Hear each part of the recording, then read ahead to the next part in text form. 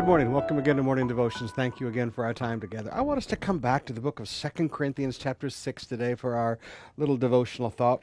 This is especially good for leaders. I want you to notice here in verse 3, Paul said, "We put no obstacles in anyone's way so that no fault could be found in our ministry." Paul said, I worked really hard to live my life in a way that didn't put obstacles in people's lives.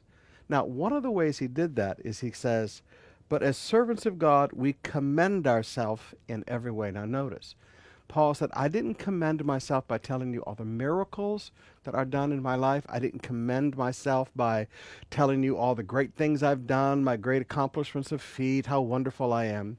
He gives 20 things that they can look at in his life and say, you want to know what commends me? You want to know what says this is who I am? Look at my life. The endurance, the afflictions, the hardships, the calamity, the beating, imprisonments, riots, labors, sleepless nights, hunger, purity, knowledge, patience, kindness, Holy Spirit, genuine love, truthful speech, the power of God, weapons of righteousness in the right hand and for the left, honor and dishonor, slander and praise. 20 different things. Paul said, you look at my life, these are the things that say I am a man of God.